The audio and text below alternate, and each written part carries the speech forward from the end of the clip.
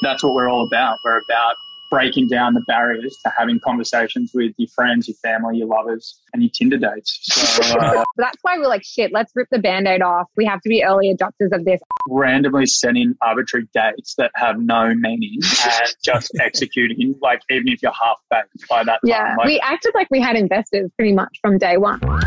Welcome to Add to Cart, Australia's leading e-commerce podcast that express delivers all you need to know in the fast-moving world of online retail. Every week, Nathan Bush from eSuite and an e-commerce industry expert will share the news, research and insights that you need to know to keep you at the top of your game. And of course, keep your customers adding to cart.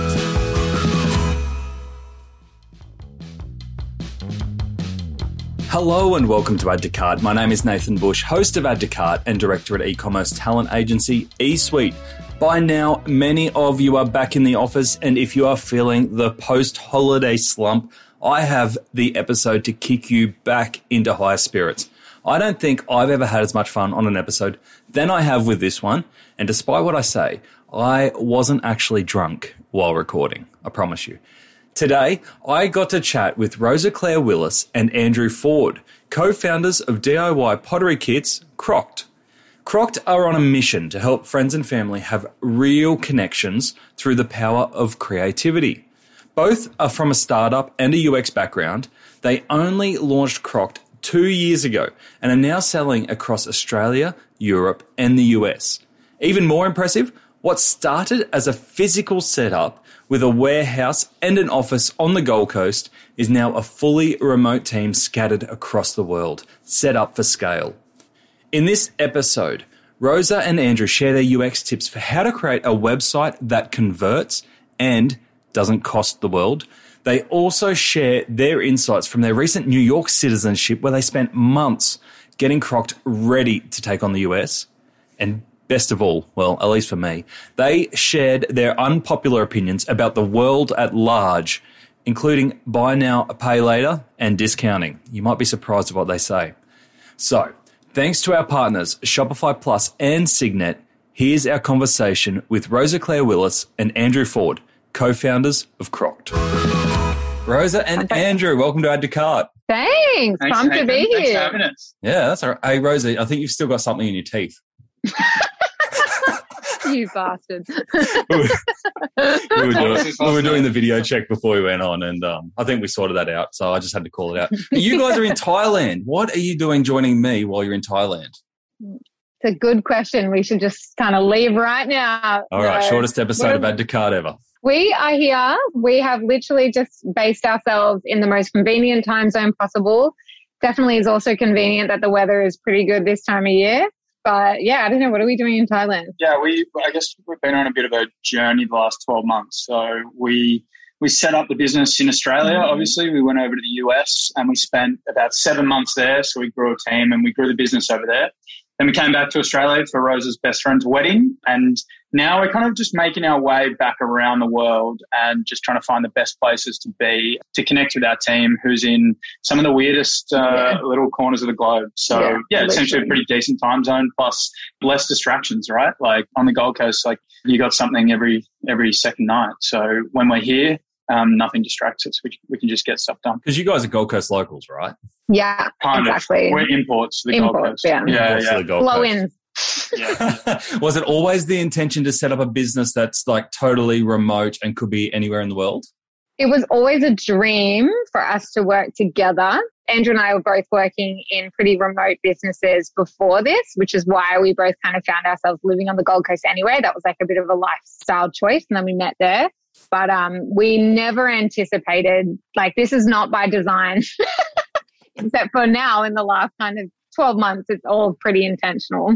It's a bit half-half, right? So we started as a physical business. We started with our own warehouse in Burleigh Heads. We started with a whole team. We used to have a big warehouse full of people kitting and packing and doing everything from start to finish. And we just realized, like, if we wanted to go big and we wanted to hit our mission, then we had to go global.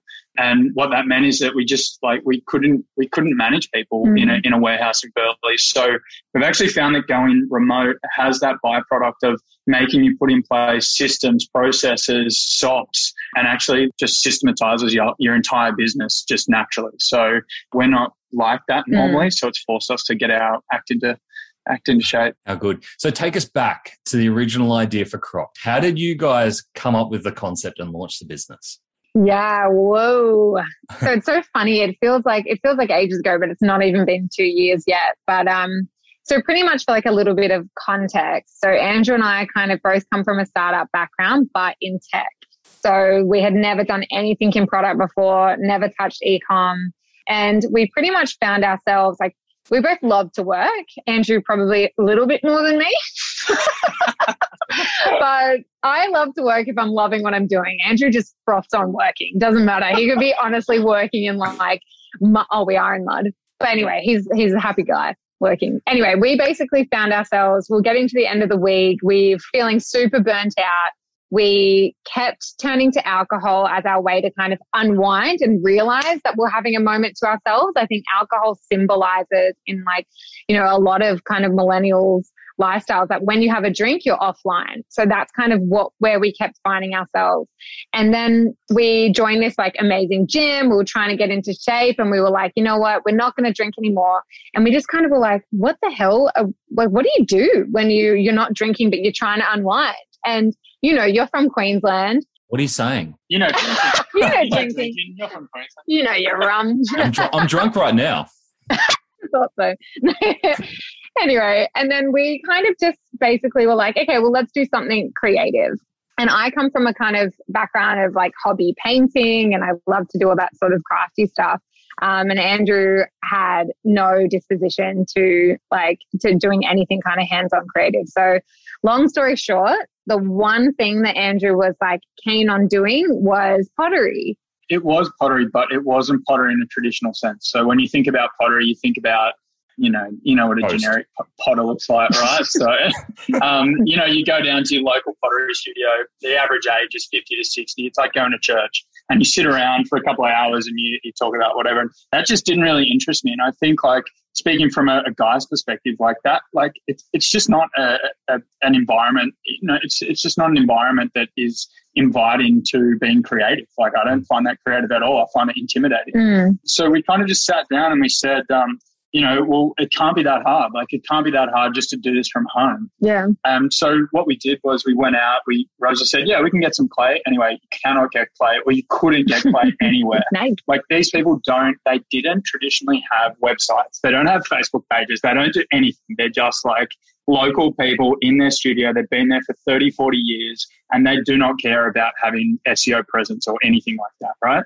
So we went on Facebook Marketplace. We went to buy clay. It took us a day or two. We ended up turning up to some person's house, and they weren't there. They had to leave. So we transferred them $100 for the clay. Which is steep.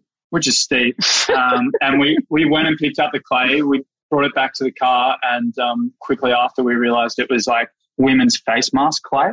So it had nothing to do with what we wanted to do at all. And then and we were just two normal people wanting to do pottery from home, right? With zero avenues to do it.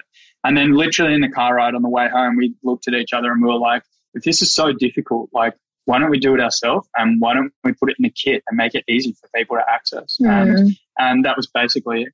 And then we literally ended up having to set up a wholesale account anyway, just to get clay into our hands to do it for ourselves. So we had 12 kilos of clay. It was Christmas time. We were like, oh, far out, we'll just invite all our friends over. And then that was pretty much the magic that we witnessed. We had probably 10 of us in our kitchen and everyone had beers and drinks and whatever. And what we noticed was people hardly reach for their drink. Their hands are so dirty, they're just so get into this activity, which we now know activates the state of flow.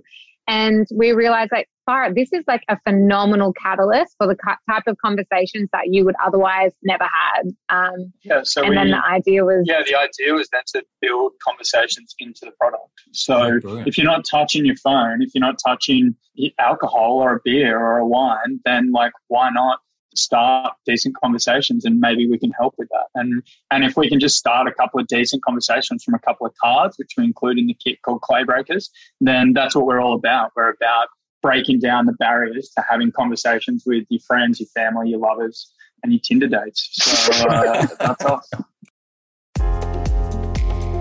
How do you like your cocktail gift boxes? Shaken? Maybe. Stirred? Perhaps. Broken? Definitely not. Cocktail gifting company, Cheers Sweetie, were finding that they were regularly coming up against broken items when mailing their gift boxes all over Australia. Not only was it costing them money, but it was a horrible customer experience. Working with our packaging supplier partners, Signet, Cheers Sweetie added an outer protective layer and internal cushioning, all while remaining environmentally friendly. They're now saving over $6,000 a year in broken items. Cheers to that. Visit signet.net.au/blog to find out more.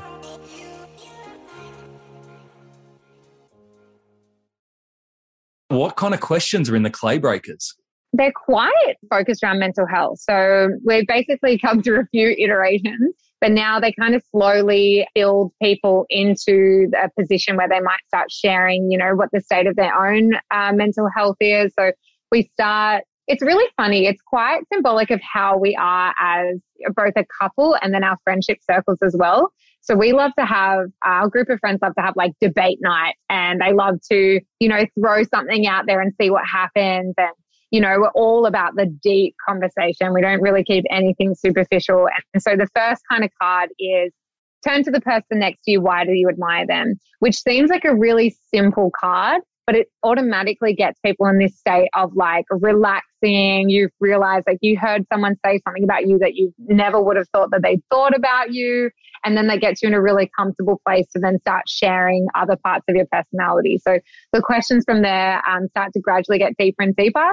One of our favorite questions is like, what's your most unpopular opinion, which is hilarious. Like some of it's really controversial, of course. And then some of it is just like, so random. People always say, these sometimes they come back and they say these cards are really deep, and we're like, yeah, we know. Like that's what they're for. Like you can talk normally and you can have light conversations every other hour of the day. So why not spend 2 hours like getting deep and getting dirty. So that's what I'd be worried that it'd turn into like a clay fight if I did that with me and my wife. Mate, that's between you guys. No, it'll get more into it'll be the ghost theme. You'll get more intimate. I reckon we've made heaps of clay babies. Yeah, I reckon there's probably. What if I shared my unpopular opinions? I wouldn't. You wait till she shares hers. That's right. Then I'm in real trouble. So I know, and this might be the most obvious question in the world, but you would have seen a change in the way people used Crocked during COVID, especially using video conferencing to connect and things like that. 100%.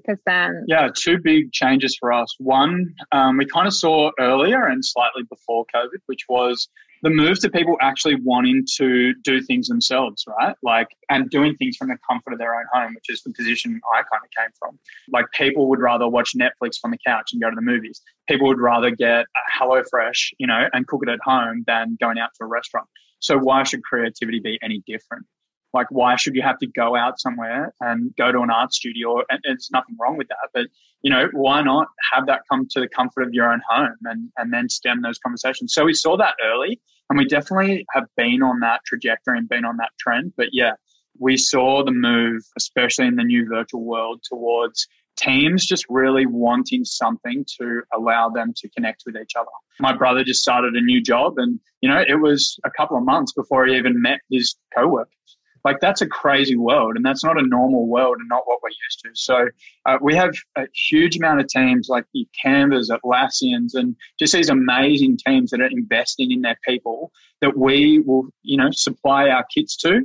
We have facilitators that hold conversations between these teams and really kind of break down those barriers and get those teams working, stronger, more collaboratively together. And the feedback we get on that is outrageous. So it's awesome. That's cool.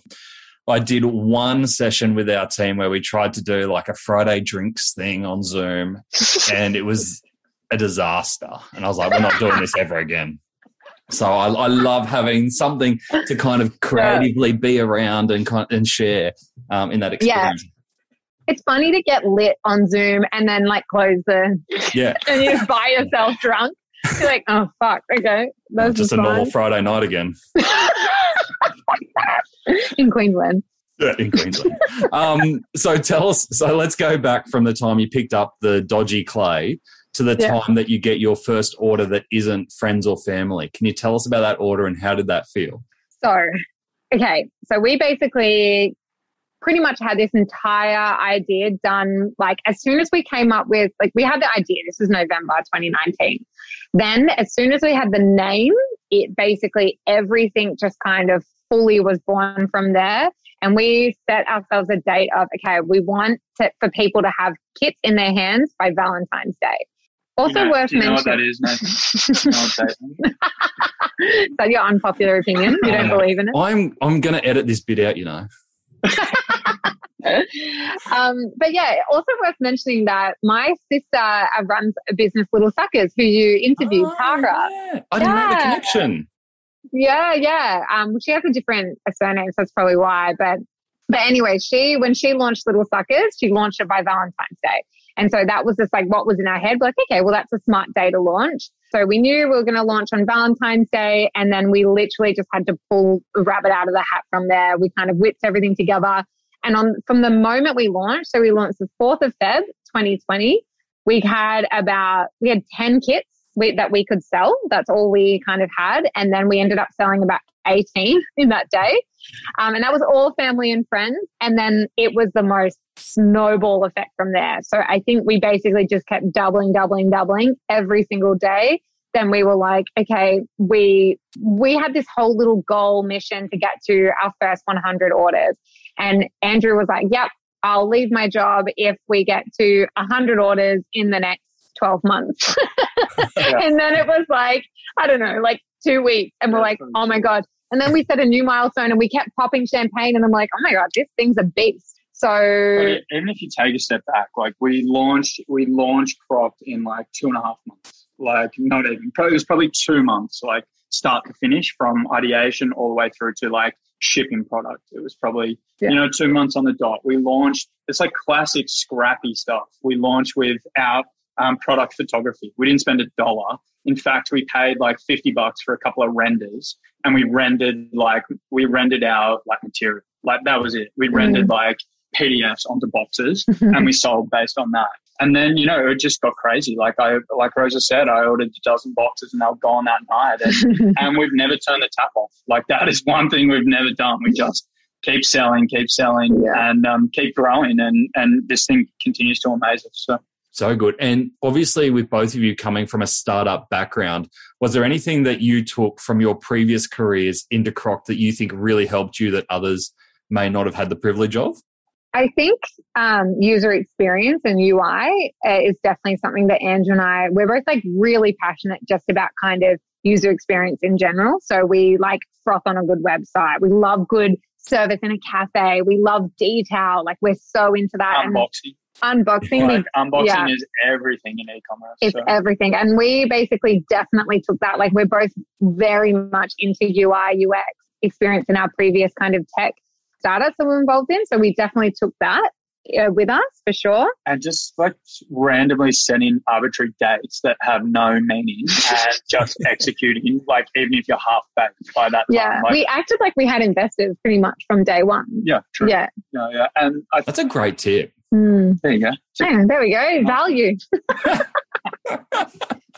Oh, I should use that. I should pretend I've got investors and I get more done. Yeah, you should. We've been part of startups that have spent years building product, building product with no revenue. And I think like you'll hear it probably 100 times on this podcast and every other podcast you listen to. Like, who cares? Like, who cares if you build a product, but nobody wants it. And from day one, we just kept building something and then validating it with sales and then iterating. Like nothing is ever perfect and we execute on like a 90%, 80, 90% and keep moving. There's probably a lot of soft stuff that we took that we're not really realizing yet. But I think the most obvious thing is also just like generally how you manage people in a startup. I think that has definitely been helpful to us. We've grown a team really, really quickly. We manage this remote team, I think, pretty seamlessly.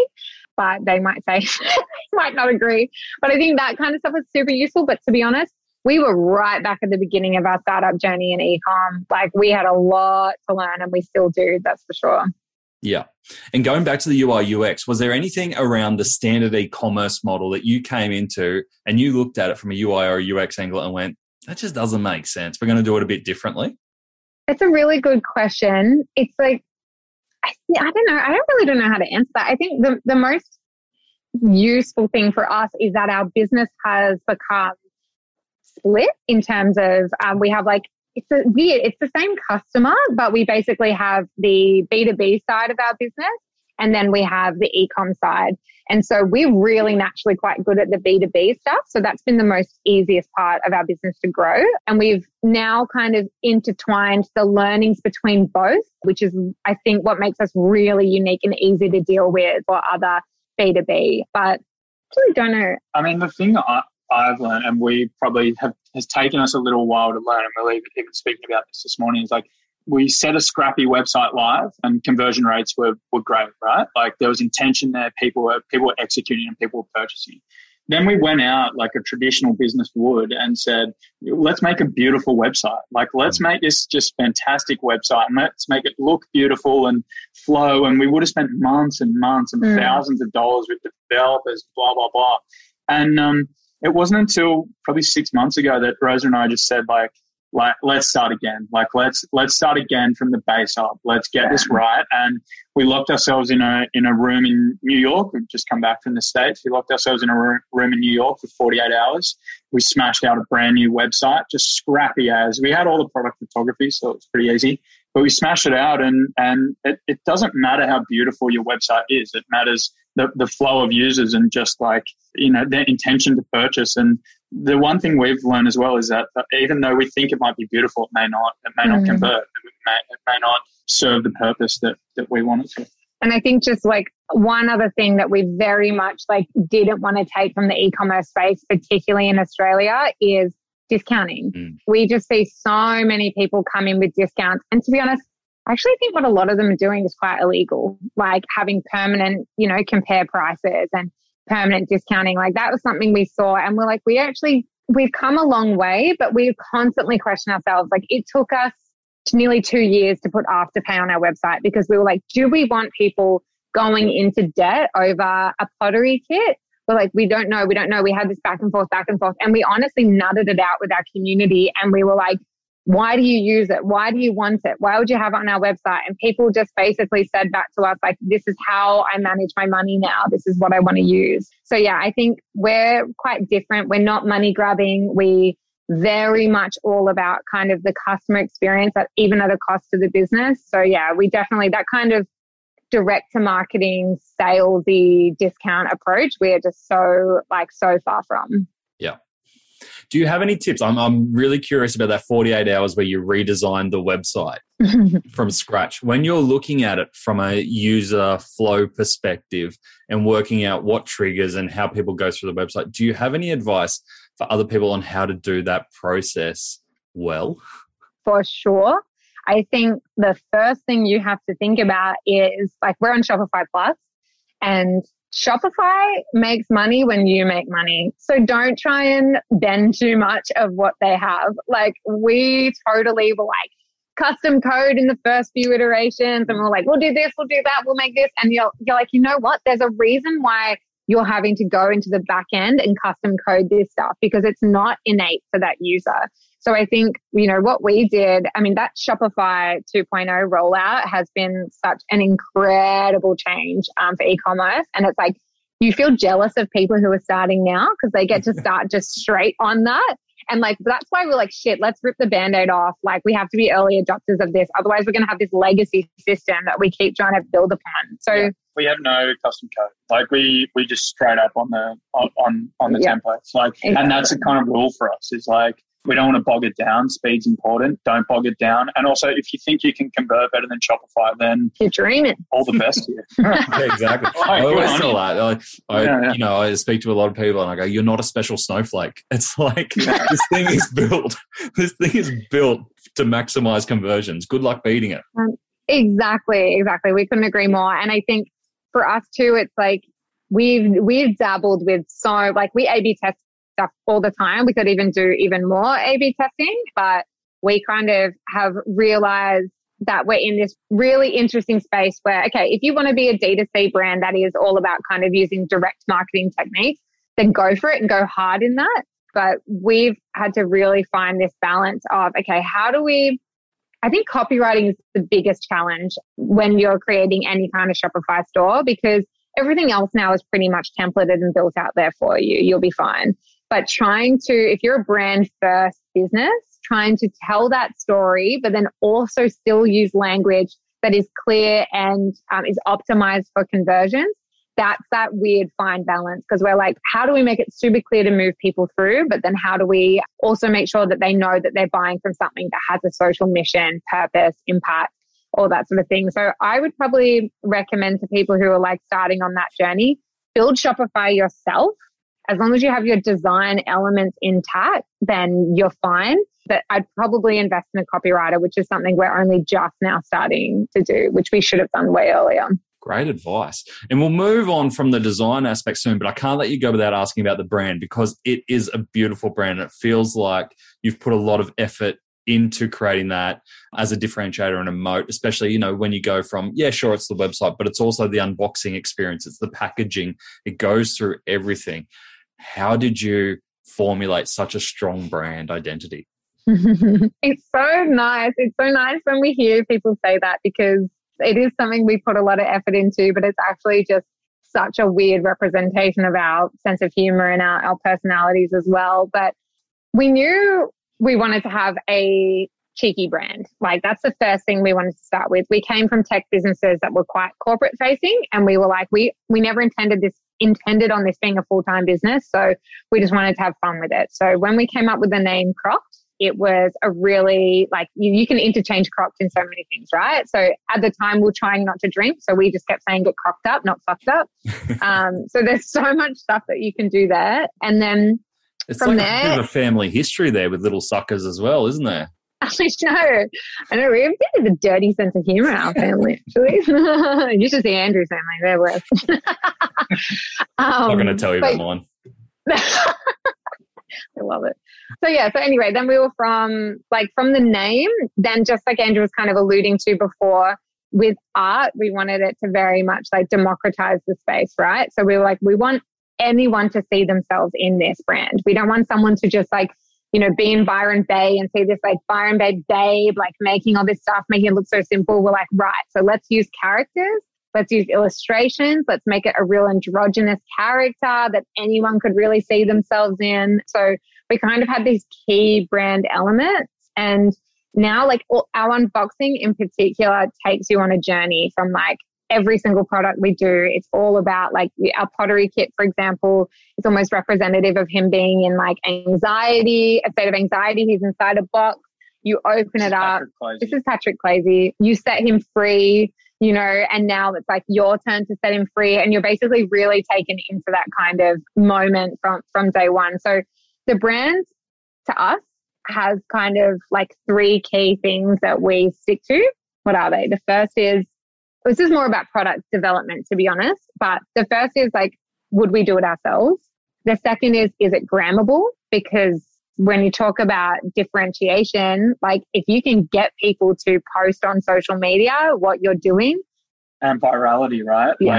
You need to build something that people will put online and share with their audience. So especially if you're not a social activity too. 100%, and we would have had thousands of people tag us.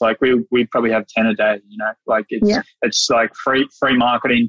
Just by spending that extra, bit of effort on making your unboxing just a special experience, and it pays dividends. 100%. You ever have and it people also make things out of clay and tag you, and you go, "Oh, I wish you didn't tag me in that." I've actually a funny story. We were so busy once, and I just kept, it was when I was managing our socials, and I kept I was just sharing stuff that was coming through, and I didn't listen to the audio of one of them.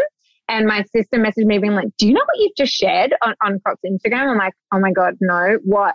And it was we never get any negative feedback on anything. But this one particular person was like, it looked like a beautiful unboxing video, but the audio was that she was like, what the hell have I been gifted? It's just like 2 lumps of mud. What the hell is it? What am I supposed to do with this? And I just shared it. Oh my gosh, the story is just so funny. That's awesome. But that's the other thing. If you create something super grammable, you're getting live feedback. Like people are recording their user experience, and we learned so much from that. Yeah. We made so many changes just based on people tagging us in videos, right? Big like time. that's the biggest point of feedback that we have. So if you're not doing that and you're not creating a product that has some form of virality or something behind it, then it's a bit of a missed opportunity. But. Makes sense. And sorry, I cut you off from your third item. Oh yeah, that's good because we forgot it. No, the third. So the first is, would we do it ourselves? The second is it grammable? And the third is it simple? So it has to be something that is you can properly unwind doing. So like we said, we want to take away any like intimidation. And so we do that through the brand, but then we also need to make sure we do that in the experience itself. So that's a really important part to us. And Andrew and I have like late nights of like arguing because I come from a little bit more of a artsy background. He's like, no, people don't know what that word means. People don't know what that means. I'm like, yes, they do. Everyone knows who Van Gogh is. He's like, no one knows who Van Gogh is. And we have these like, it's really good that we come from 2 very different worlds. And it's perfect because like I come from it, and I almost play it down a bit as to like, consider the consumer knows nothing. Like just consider you've got to educate them and you've got to take them through that journey, and don't assume that they know that you have to mix 1/3 of this color with 2/3 of this color to get this color. Like, I don't know that. Like, how am I supposed to know that? So you have to break it down for them. And it's all about breaking down the barriers to entry. Like no matter what you do, like I would never have done pottery if I didn't have it just delivered to my house in a box. Yeah. Like I'm not going to go down the road and do pottery. I'm not going to go down the road and do a painting class. Like, but if you deliver it in my box and it rocks up there in an AusPost bag on a Friday afternoon, then I'm doing it that weekend. So we're all about breaking down the barriers to conversations and to creativity. It's very cool.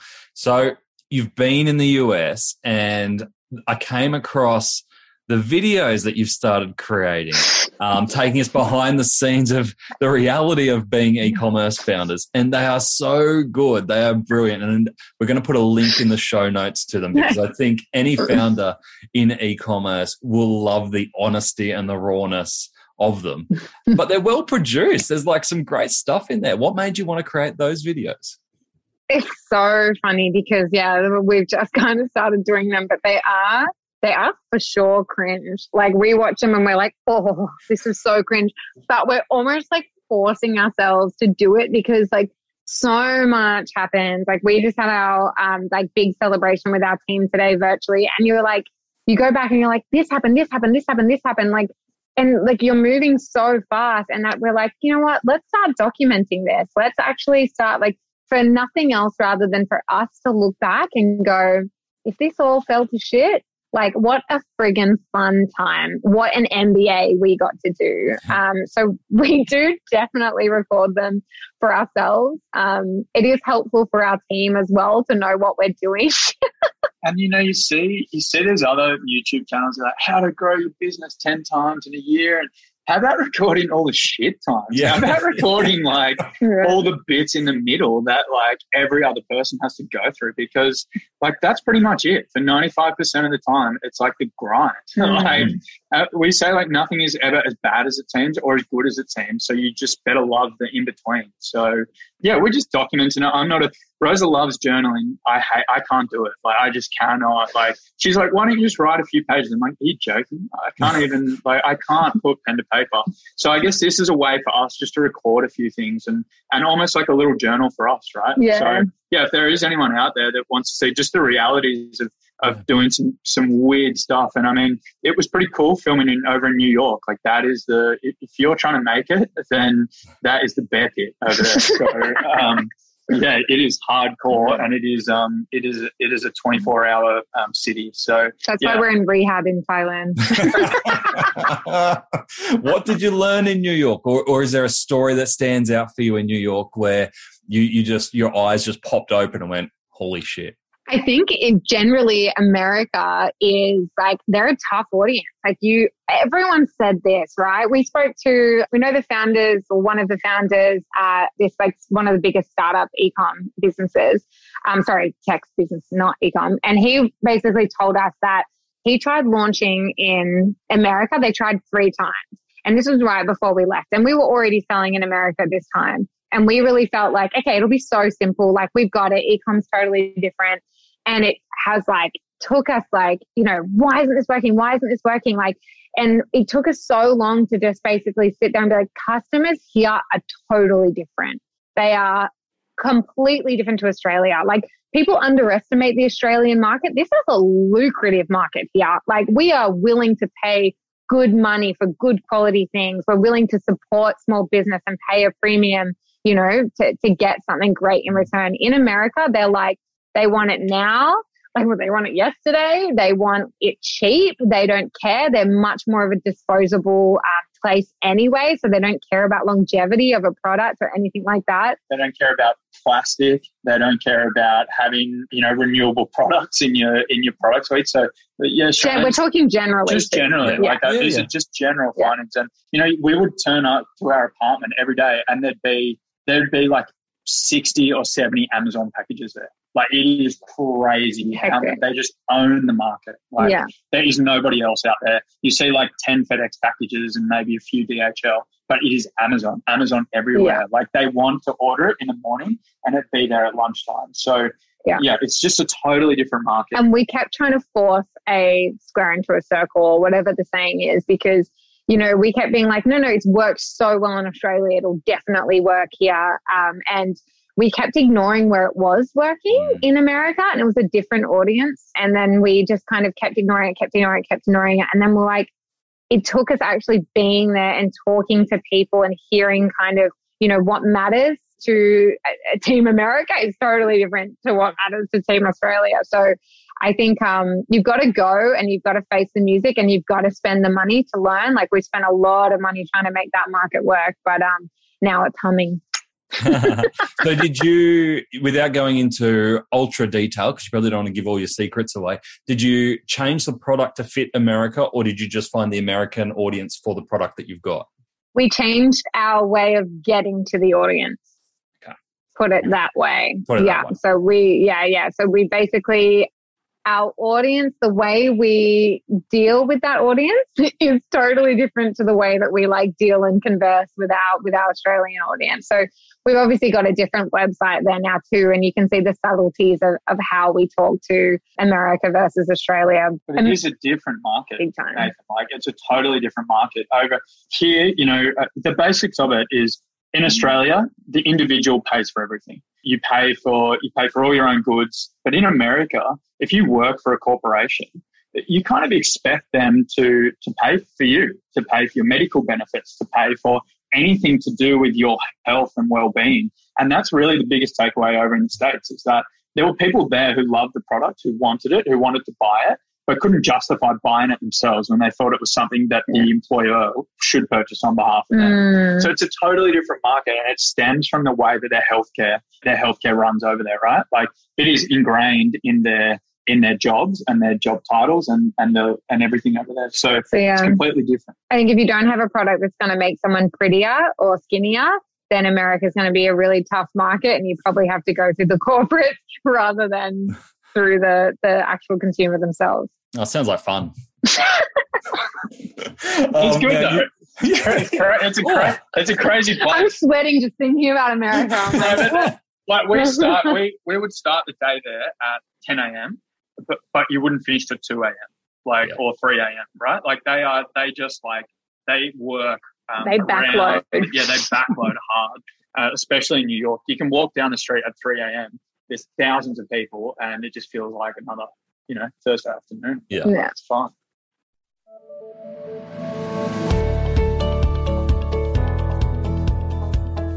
Now, they may do 1,000 burpees before breakfast and bench press pallet racks for fun, but when it came to Black Friday, LSKD needed some spotting. Introducing the well-built Shopify Plus. Look out. LSKD re-platformed onto Shopify Plus between the 2019 and 2020 Black Friday sales period in order to keep up with the huge growth and automated processes that were running through the business. And the results were a PB. In Black Friday 2020, LSKD handled 50,000 orders. That's a 1,100% increase from the year prior, even serving 19,000 shoppers at the same time. Talk about some serious gains. Hoo-ha. To read more of LSKD's story and see other case studies, visit the customer section on shopify.com.au/plus. You can also hear the full LSKD story. It's an incredible growth story back on episode 76.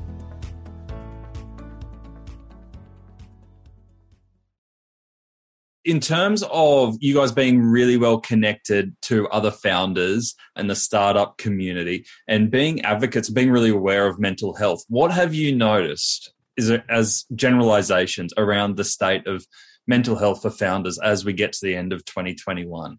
I think people are really stinging for a community. Like, I really do believe that, we see a lot of our friends who are, willing to pay the money just to join different kind of circles to be part, with other founders. So we've definitely seen more of these sort of, communities pop up. And we also see people joining a lot of different programs as well to basically get learning. So I think online courses have become a lot bigger, not because that amount of information isn't free on YouTube. It is. It's actually just the fact that, they feel guaranteed that they're going to meet other people on this journey. And I think something that Andrew and I often reflect on is like, how the heck would we have done this without each other? I have no idea. Like, it is such a roller coaster, and it's different when you're thinking about reaching your potential and you're feeling like, you're working in a job and you're dreaming of your startup idea. It's almost like it's easy to be motivated then, right? And then as soon as you've got something, and not only you've got something, but it's started to then take off, you don't feel like, oh, it's taking off. This is amazing. We can relax. You feel like it's going to get taken away from me at any moment. You see all these other competitors pop up as well. And a lot of that has to do with these courses as well. A lot of people wake up and want to be a founder, but they don't actually know what they want to do. So they just take ideas that already exist. For me, it would be community. I've seen so many more people join these online forums more than ever. Yeah, and we've been lucky to be a part of it, a heap of them. I mean, the Gold Coast is from what I've seen, the best mix of hardcore startups and low to the ground kind of community grassroots. And they've been able to mesh that really well. And I think there are a lot of people moving up from the southern cities and the southern states up to Queensland. And you would have seen that in Brizzy. You would have seen a lot of that. And yeah, people are desperate for that community and to accelerate their learnings too. There's no mistakes that we've been on the back of other founders in the past, and we've learned incredibly quickly what to do, what works and what doesn't work. So yeah, we're super thankful to them as well. But that community aspect, it just drives those learnings even faster. So yeah, we've definitely from the start put things in place to make sure that we don't get ourselves into a rut, and that we always have someone, like, we don't have investors yet, but we do have somebody who almost acts as a bit of a investor board advisor sort of thing. And he's always every time things seem really dark and gloomy and hard, he's definitely there to help pull us out of it. Which is an interesting point. We recognized less than a year in that we needed a quasi kind of board member. So they're not an official board member, but they hold us accountable. And I guess we sat back and thought, why should we be managing stuff and us be accountable to nobody? We need some form of accountability. Otherwise, we're just loose. We just do some crazy stuff. Yeah. So it's a good mix of structure, but then we still have that ability to flexibility and the freedom to just execute on what we think, where we think the market is and what we think's cool. So, what do you do for your mental health? Now, what do I do for my mental health? I actually had a week off in October. I just got to the point where, because we've started eSuite in the last 12 months, and so last 12-month birthday, and we didn't take holidays, MRI. We didn't take holidays all year because we were so focused. Exactly what you said. It's like, we've got this opportunity. Let's go. Business is good. Like, we had all good things. We were all crazy busy the whole year, and got to October and we're like, I feel like I'm scraping the bottom of the barrel here. And there was nothing and so we both just took a week off at different times and just turned the phones off, and was like, just a week of nothing. Yeah. And it was a good lesson for us. So now we've scheduled for 2022 where our holidays are going to be and when we're going to take it. That's so good. Yeah, we need to do that. Easier said than done. But it was like, I noticed it definitely in 2021, the importance of, as a founder, having to almost like be the person over your own shoulder saying, you're not doing as well as what you think you are. Yeah, 100%. There is one point I would add, which I think is really important for us, and probably me as well, is like, your environment plays a massive role in your mental health. Like, we spent a lot of time in Denver and New York, and with New York, you can only spend so much time there burning at 100%. Like, you will burn out, and there's no like solace to go back to your 25 meter, apartment and just chill out. Like, you don't chill out in a place like that. So if you can build a remote business and have that balance between that kind of grind and kind of where we are now, right? Like Thailand, this is our like, okay, now relax, settle back into creativity mode, and let's build cool product. Like, you can't build cool product if you're in New York City. It just doesn't happen. Like, you don't get that. You don't get that mental breathing room. So, but you just got to schedule that in. We talk about flow a lot too. So, like, I think we've learned not to grind against, your flow. So, like, if you're in the zone, like, some people are like, you've got to set rules, be off your computer by 8, do this, do that. It's like, we totally disagree. We're like, if you are in a flow and you're feeling it, work till 2 a.m. Yeah. If the next day you wake up and you absolutely couldn't think of anything worse, or you're not motivated at all, listen to your body and take it off. Like, you have to listen to that motivation and that flow, because if you go against it, you won't be as productive and you'll start to feel really crap about yourself. And you really need to make sure that, you don't try and grind against when your flow is telling you to relax. So we're kind of, as woo as that sounds, we're big on that. And vitamins. Let's not get into the vitamins, but I don't think it sounds woo at all, because I'm a big believer in planning and managing your energy at the right time. So I do a good mix of creative work. I call this creative work, social work. I'm naturally an introvert, but I run a podcast. Doesn't make any sense, but so you've got to be really careful around managing what you're doing and when. And when you're running a business, like you said, that's turned from an idea and a really creative pursuit into something that's really serious, where you're managing people and systems and budgets and finance and the whole lot. So there's a big operational element to it. It becomes this big blur, and all of a sudden can get very overwhelming when you're trying to do creativity and operational stuff at the same time. Totally. Yeah, exactly. And that's why co-founders are important too, right? Yeah, makes sense. All right, guys, we go for ages, but I've got to ask you one last question. I think you might have already shared a couple, but what's your most unpopular opinion?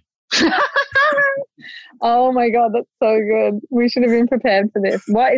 What's podcast worthy? I don't know if we can share. Okay, I've got an unpopular opinion. Here we go. Roll your sleeves up. That's related to, Add to Cart e-commerce. My unpopular opinion is that you should 100% be careful of who you outsource your advertising to, particularly in Australia. I think there is a big group of people who are essentially taking on clients and feeding that up to people who can throw much more cash at it and grow it way faster. So if you've got a growing business, do a lot of due diligence on who you're basically going to give it to. So I've always been pretty anti-advertising agency, to be honest. So that's my unpopular opinion. To a point. Is that unpopular enough for both of us? Or? No, you got to get one. What's yours? You don't get off scot-free. Come on. I don't know. What is mine? You have so many unpopular. Yeah, but they're not. And you're in a safe place, Andrew. You're in a safe place. It's just us talking. That little red button down there. No, it's not recording. It's not recording. Don't worry. I think Andrew's I think I know you talking. I'm speaking to you. Because I can't think. Okay, Andrew thinks that. Sorry, I'm not saying this for you. No. What? No, I don't want to get you in trouble. No. I don't have any unpopular opinions. All right. Mine are all. But, he's a man Okay, of the fine. people. yeah. Andrew's unpopular opinion is that you're not an open-minded person. He disagrees that you're open-minded if you're not willing to actually listen and take on the perspective of the other person you're talking to. So obviously we were in America. We love following the kind of different kind of politics. I think there's like the contention between the two parties is something that gets Andrew like super passionate about.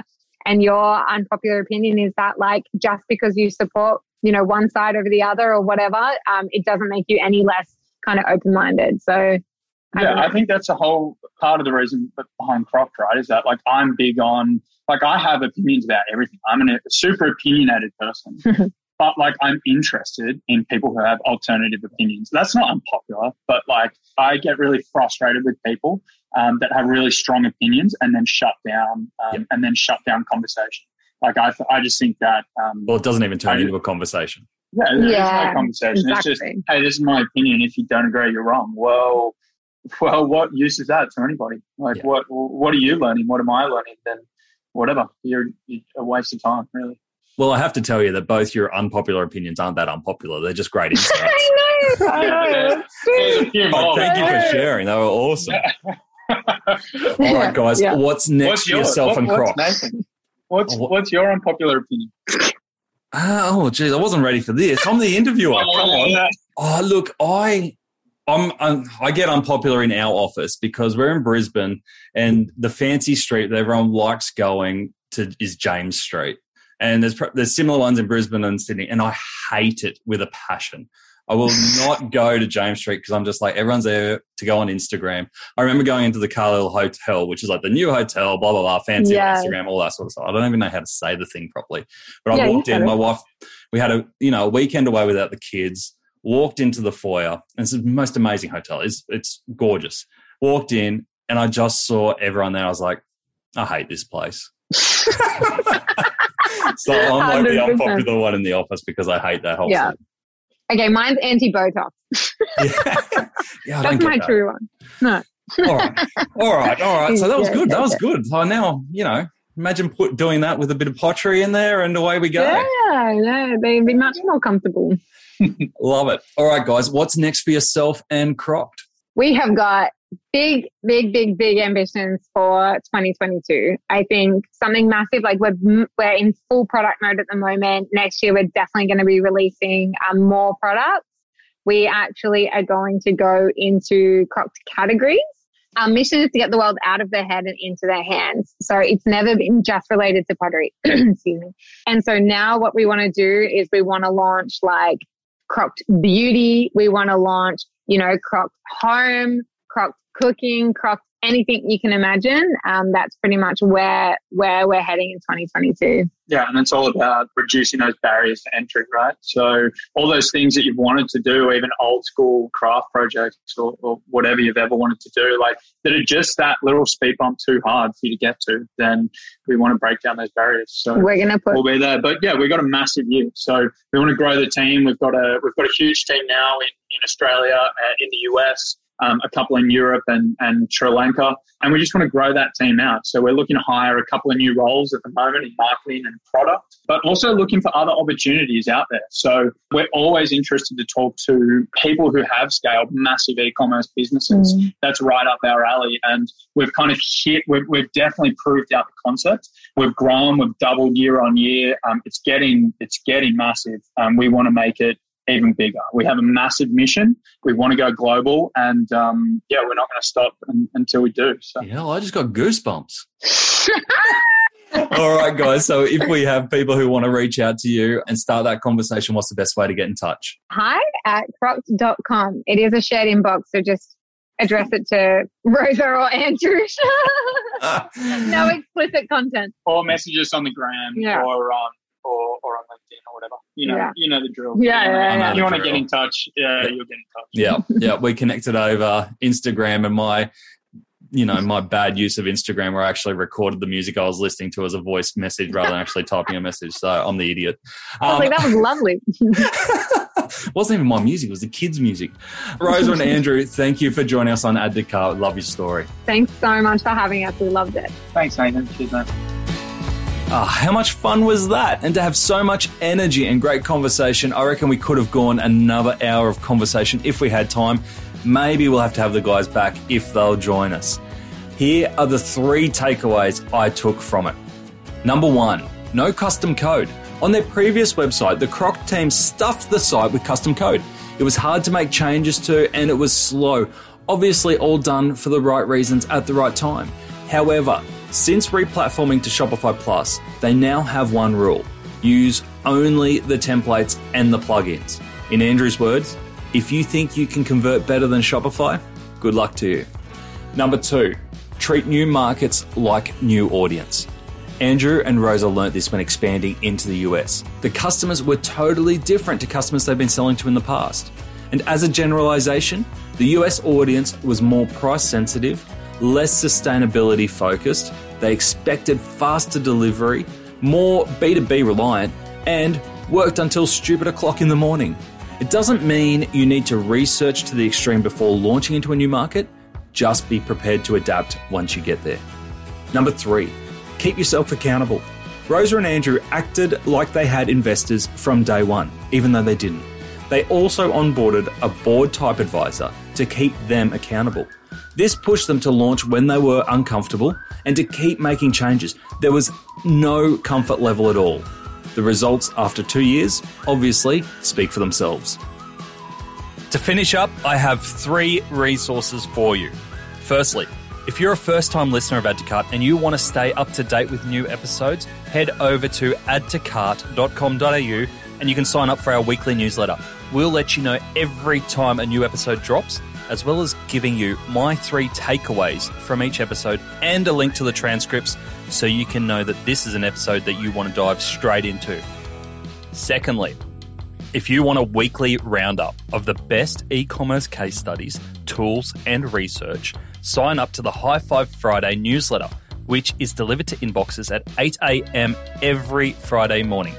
I read all the e-commerce news and send you the bits that I think you can take action from. Sign up at 12high.com.au/high5. And the last thing, if you are looking to explore your next e-commerce opportunity, head over to esuitetalent.com.au. We are a dedicated e-commerce talent agency connecting the best e-commerce talent with the fastest growing brands. Check it out, sign up to the email, and get in touch with me if you want to discuss your next move. Until next time, thanks for listening and keep those customers adding to cart.